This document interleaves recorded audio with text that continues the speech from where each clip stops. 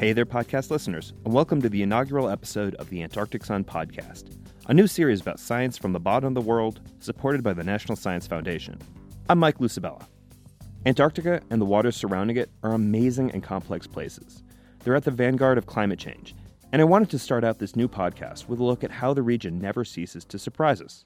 Research released last year showed that the Southern Ocean surrounding Antarctica is bucking predictions and absorbing more carbon dioxide out of the air than expected. Two papers, published in early September last year, help clear up exactly what happens to carbon dioxide after it's released into the atmosphere. We're ultimately concerned with the ocean's role in the global carbon cycle. This is Nicole Lewandowski, an assistant professor at the Institute of Arctic and Alpine Research at the University of Colorado Boulder, and co-author of the paper that appeared in Geophysical Research Letters. So how much carbon dioxide does the ocean take out of the atmosphere every year, and how does that change with time? And that's important because if there's more in the ocean, then there's less in the atmosphere, and carbon dioxide in the atmosphere is a greenhouse gas and can lead to global warming. We all know that excess carbon dioxide in the atmosphere helps trap in heat, contributing to global warming. And though overall CO2 levels are growing, carbon dioxide is not a static gas. There's always some flowing in and out of our atmosphere, varying how much is in our air at any time. If you consider all of the carbon dioxide that we've emitted into the atmosphere by burning of fossil fuels, only about half of that has stayed in the atmosphere, and the other half has gone into the ocean and into the terrestrial biosphere, into the above-ground biomass, and into the soil carbon pool. Her research focuses on one particular really important ocean, the Southern Ocean, which surrounds Antarctica.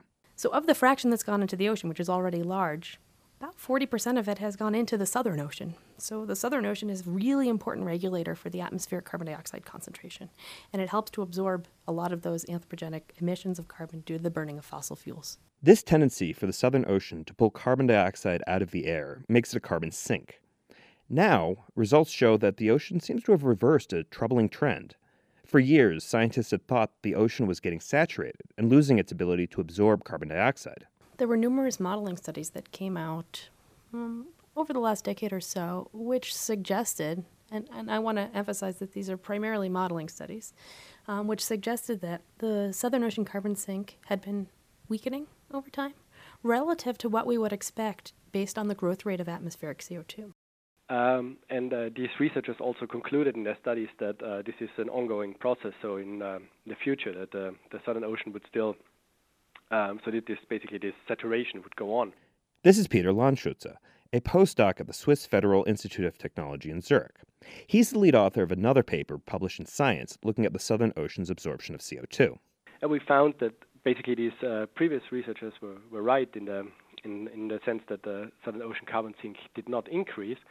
But what we found over the last decade is that this trend reversed. So we found actually an anomalous strong uptake of carbon dioxide by the Southern Ocean.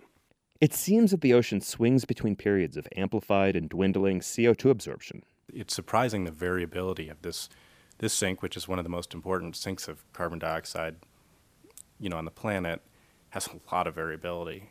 This is David Monroe, a research associate at the Institute of Arctic and Alpine Research at the University of Colorado at Boulder. And he worked with Lewandowski on the paper published in Geophysical Research Letters that essentially took a microscope to the ocean's carbon sink. Each year, the National Science Foundation's Antarctic research vessel, the Lawrence M. Gould, sails across the ocean, conducting research and delivering people and supplies to Antarctica. It's going back and forth between South America and the West Antarctic Peninsula about 20 times. That's 20 crossings every year. And this is key, because of all the world's oceans, the Southern Ocean is by far the most sparsely sampled. So to take advantage of this research vessel that's already traversing the waters, scientists started mounting devices onto the ship to measure carbon dioxide in the air and in the water while it's at sea. This study is based on carbon measurements that have been made from the Gould that are made on every single crossing. These efforts have paid off.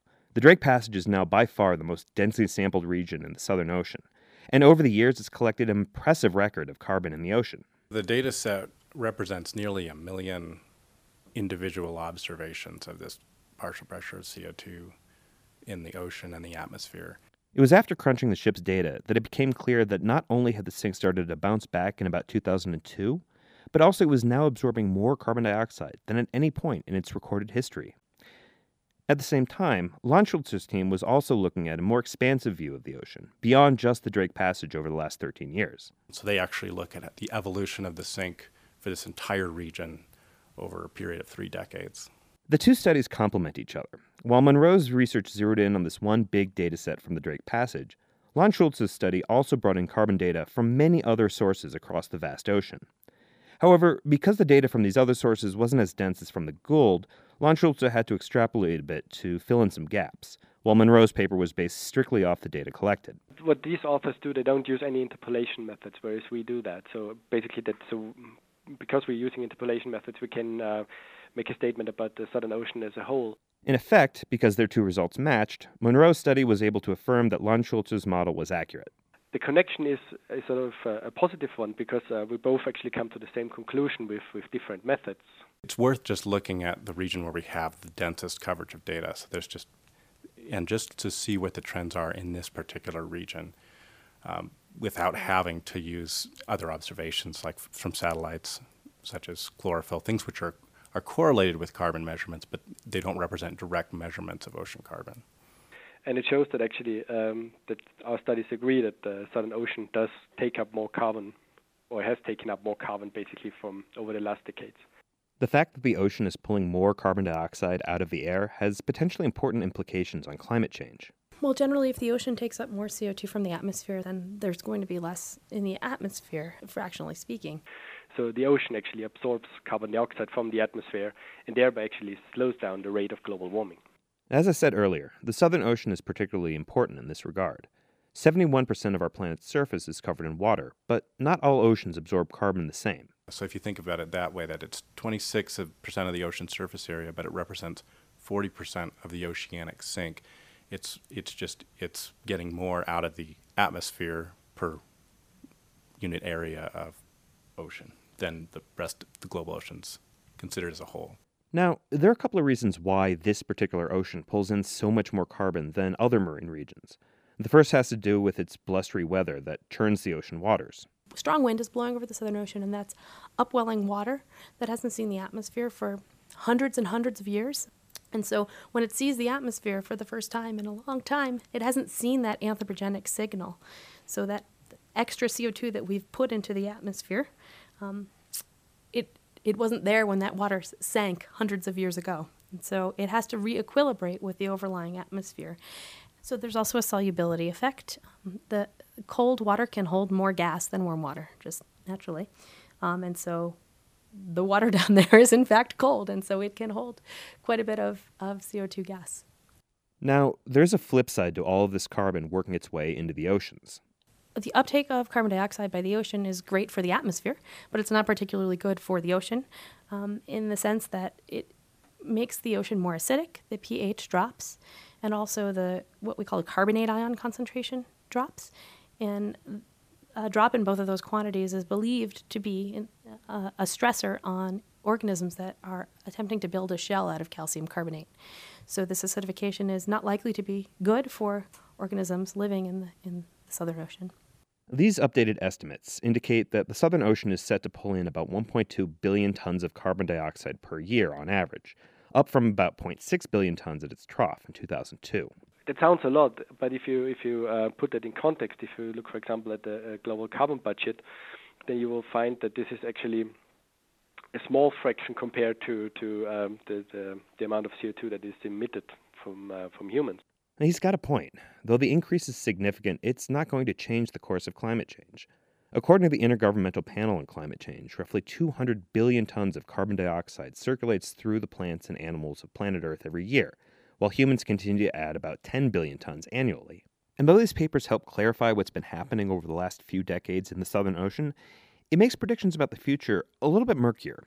And if we look out toward the future, I think that this calls into question what we really can say about the future in terms of Southern Ocean carbon uptake. Because it has been so variable in the past, what can we expect over the coming century in terms of that sink? There's a little bit more unknown about that. You can read Monroe and Lewandowski's research in the September 18th issue of Geophysical Research Papers, and Lon Schultz's paper in the September 11th issue of Science. Stay tuned for future Antarctic Sun podcasts. Later this year, I'll be traveling to Antarctica and sending back updates about the latest science and research going on at the bottom of the world. And check out the Antarctic Sun website at www.antarcticsun.usap.gov for more news and science from the frozen continent. Thanks for listening.